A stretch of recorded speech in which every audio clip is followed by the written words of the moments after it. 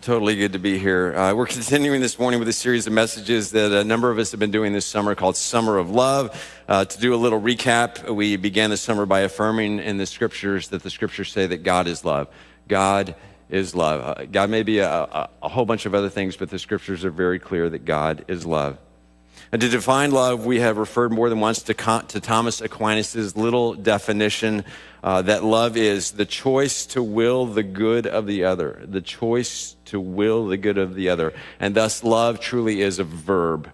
Love does, love wants what is good and best for others. Love acts toward that end. Love freely and joyfully acts, behaves, moves with the other's good in mind. And God, the Bible says, is love. And then many weeks ago, we read in the scriptures and talked about the fact that God loves you. Right after that, God is love. God loves you. God loves me. God loves us. And then we read in 1 John about how loved people love. How loved people love. People have truly encountered and understood and welcomed God's love. In other words, God's mercy, God's forgiveness, God's tenderness, compassion, care, God's mercy, God's love for them, then love others. Love people become vessels of and ambassadors of and practitioners of the love of God that is within them. And such people love God, and such people love other people, all people, and in lots of different ways. And over the last several weeks, a variety of us have sort of drilled down into who that specifically is and what that specifically looks like. We're going to do a little bit more of that this morning. 2 Sunday mornings ago, Reverend O.G. Harry Williams talked about God's specific love for the poor. If you weren't here, I encourage you to rewind that on YouTube and catch that. He talked about the people that he lives among in East Oakland and to whom he ministers, the poor, the oppressed, the disenfranchised, those who live among gang-infested neighborhoods, those who are food insecure, those who live on the streets and in tents and out in the elements, children, families, parents, even the elderly. And about the very clear message in the scriptures that not only does God love such people, but that we too are called to love such people in very specific ways, particularly the poor. And when we do so, as Harry read from Matthew 25, as we do so, somehow we minister to Jesus. God loves the poor. God calls us and inspires us as love people to love the poor. But what about the wealthy? Does God love the wealthy? And if so, what does that look like? And so Harry talked about God's love for the poor. We're going to look at the flip side of the other side of the coin in that realm this morning. Some stats. The average American possesses more wealth than 90% of the individuals on earth. The average American is wealthier, has greater wealth, greater access to wealth than 90% of individuals on earth. So on a global scale, at least, this puts most of us in the category that could be called wealthy on a global scale. What do the scriptures then have to say about God's love in this realm, in this way for us? We will see, but first let's pray.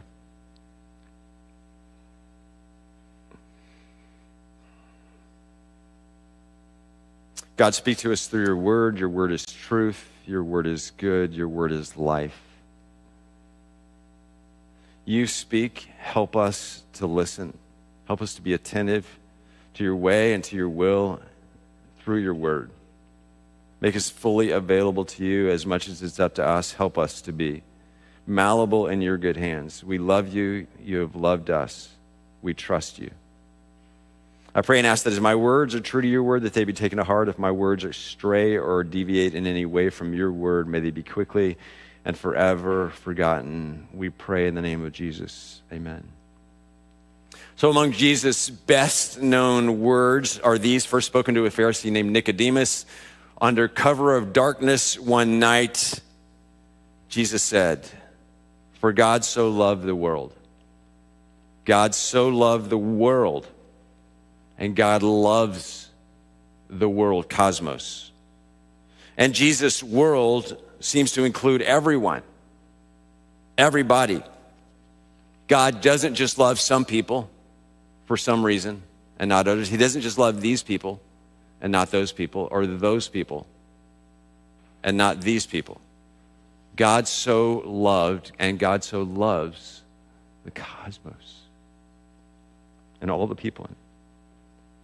Of course, since the 1960s, a number of Catholic scholars and priests and a number of what became known as liberation theologians have talked about, quote, God's preferential option for the poor, a phrase seemingly coined by the Jesuit priest Pedro Arrupe in 1968, God's preferential option for the poor.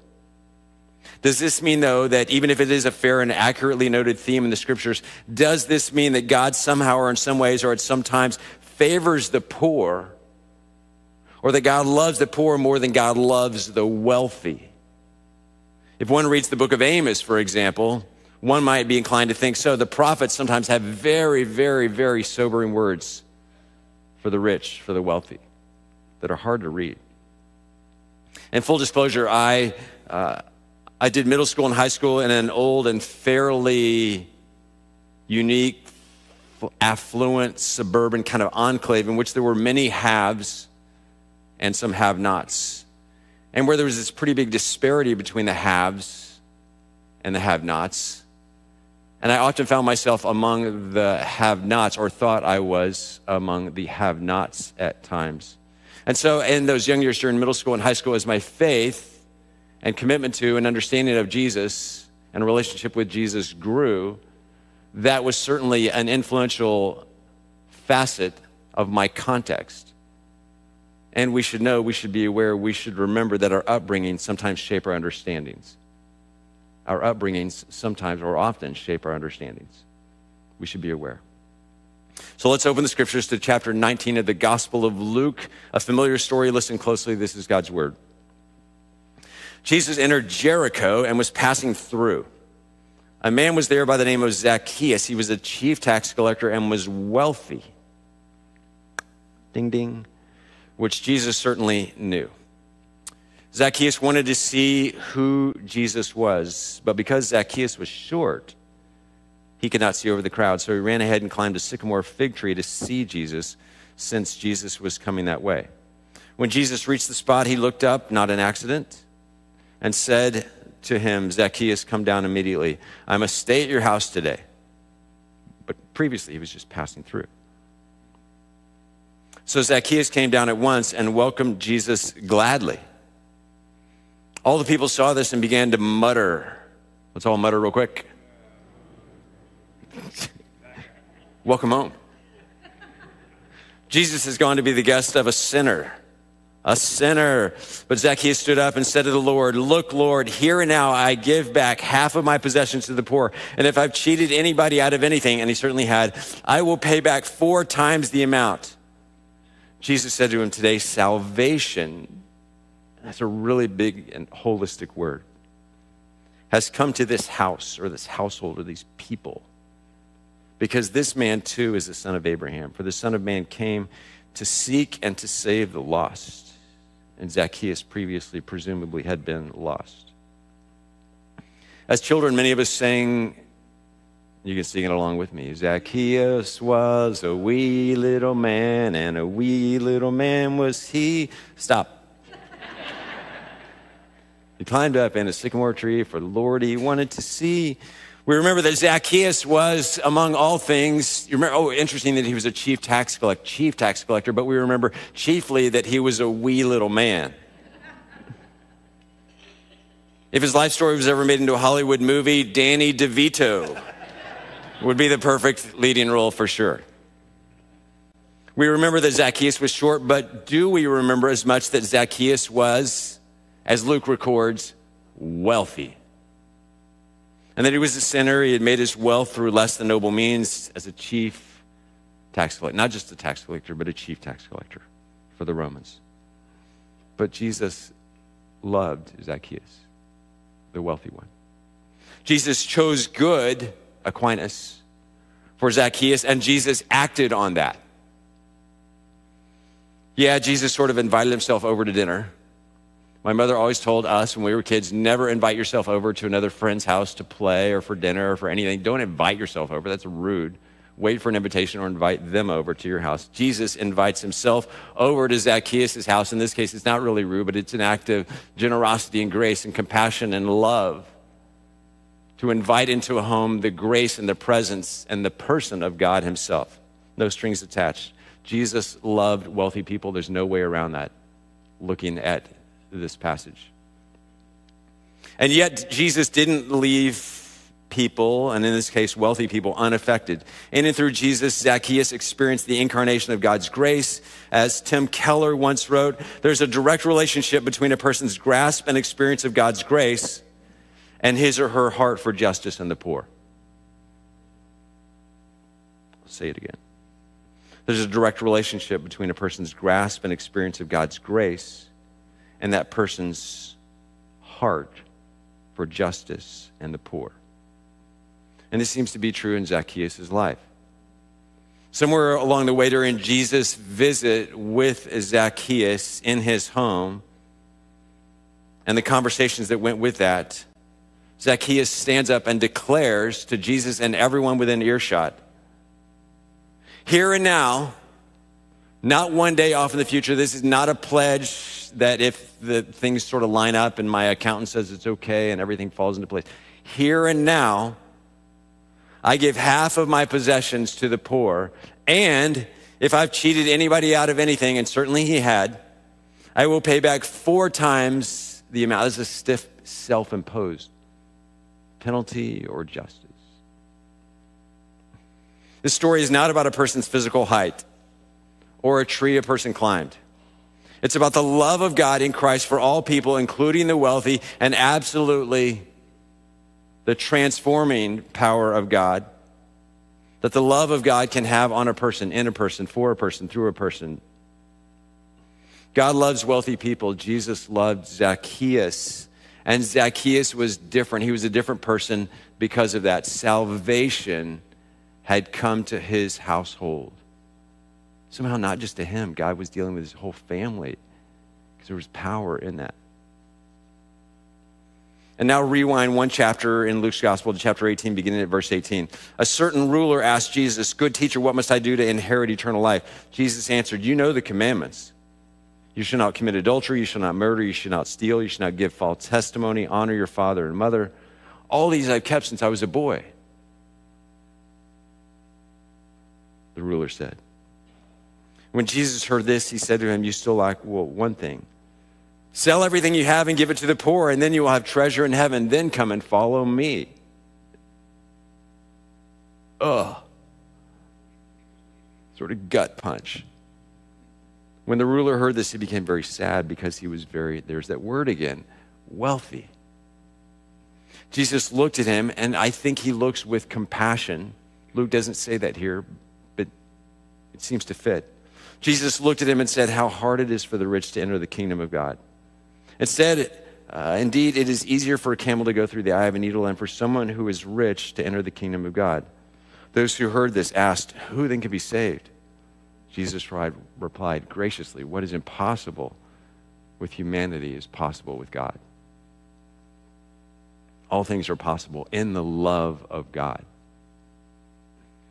And though Jesus spoke words to this ruler, words that were almost unbearable for the ruler to certainly hear, Jesus loved him. Jesus loved him. Sometimes love, in other words, choosing good for another person, isn't always what a person wants to hear, but notice at least how gentle Jesus is with this man.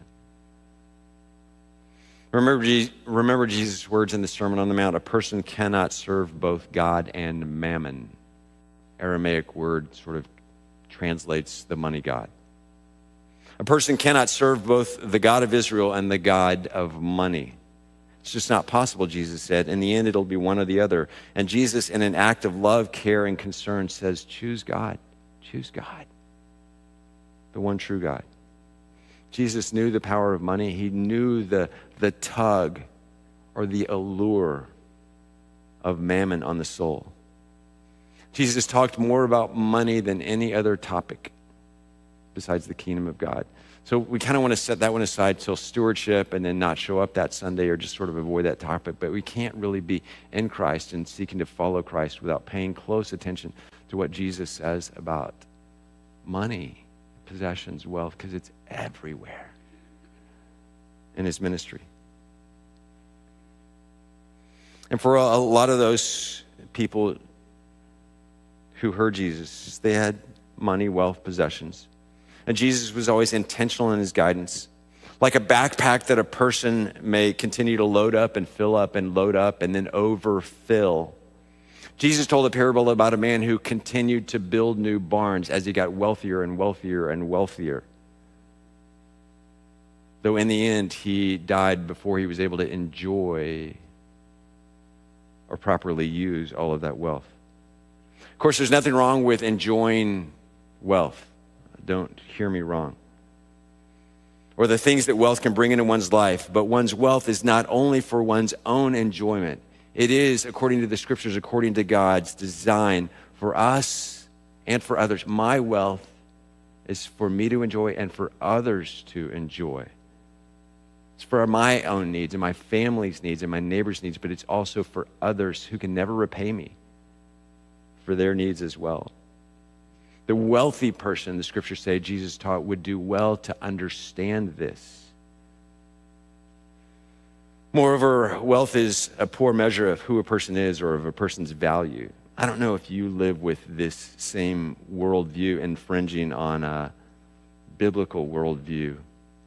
I feel like I do a lot. The world measures people and loves people according to or in accordance with the wealth they possess. Is that true? But the Lord doesn't. The Lord loves people according to his great love for humanity in Jesus Christ. And we, Jesus says, would do well to do the same, to see others through the same lens, to measure one another, not judge, but in that way.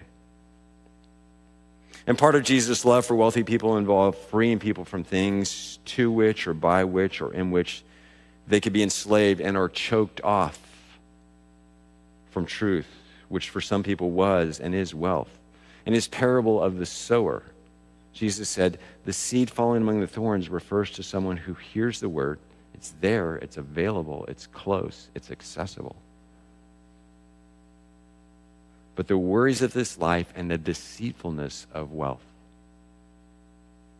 choke the word, the seeds, the word of God, truth. Choke, making it unfruitful.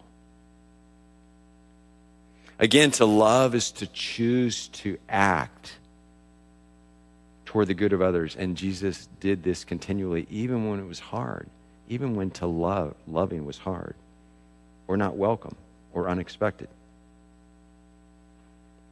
Wealth doesn't necessarily lead a person to love, joy, peace, or meaning. Wealth doesn't save a person from fear or loneliness or worry or anxiety. In fact, sometimes it's the cause of such, right? It can be. The wealth and the allure of wealth can sometimes get us into trouble.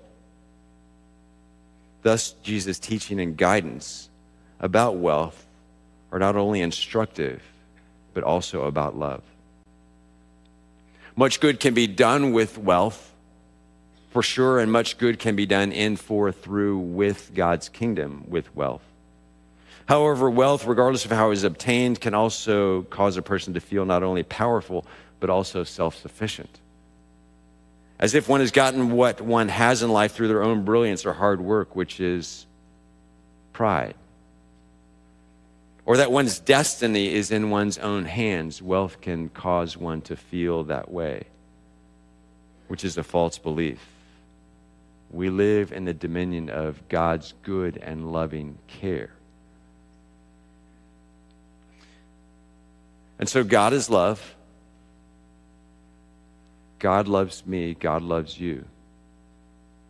Love people love.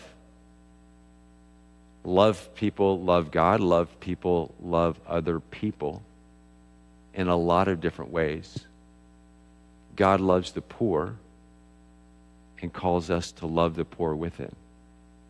And God loves the wealthy, which includes many of us, or maybe most of us here. Maybe not always in the way that we want to be loved, but God's love is incredibly pure and perfect. even when it may not seem that way to us. Zacchaeus was not an obvious target or recipient of God's love, and yet Jesus just effusively shows up. You.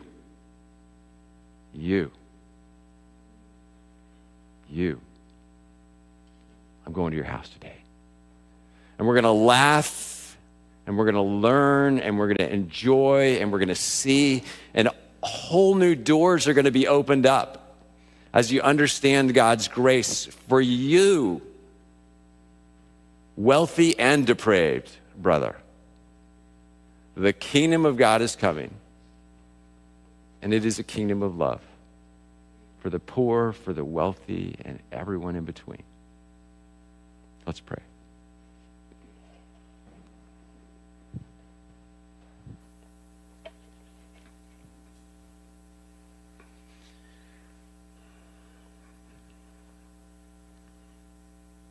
God, help us get things straight in our minds, in our hearts, and in our lives.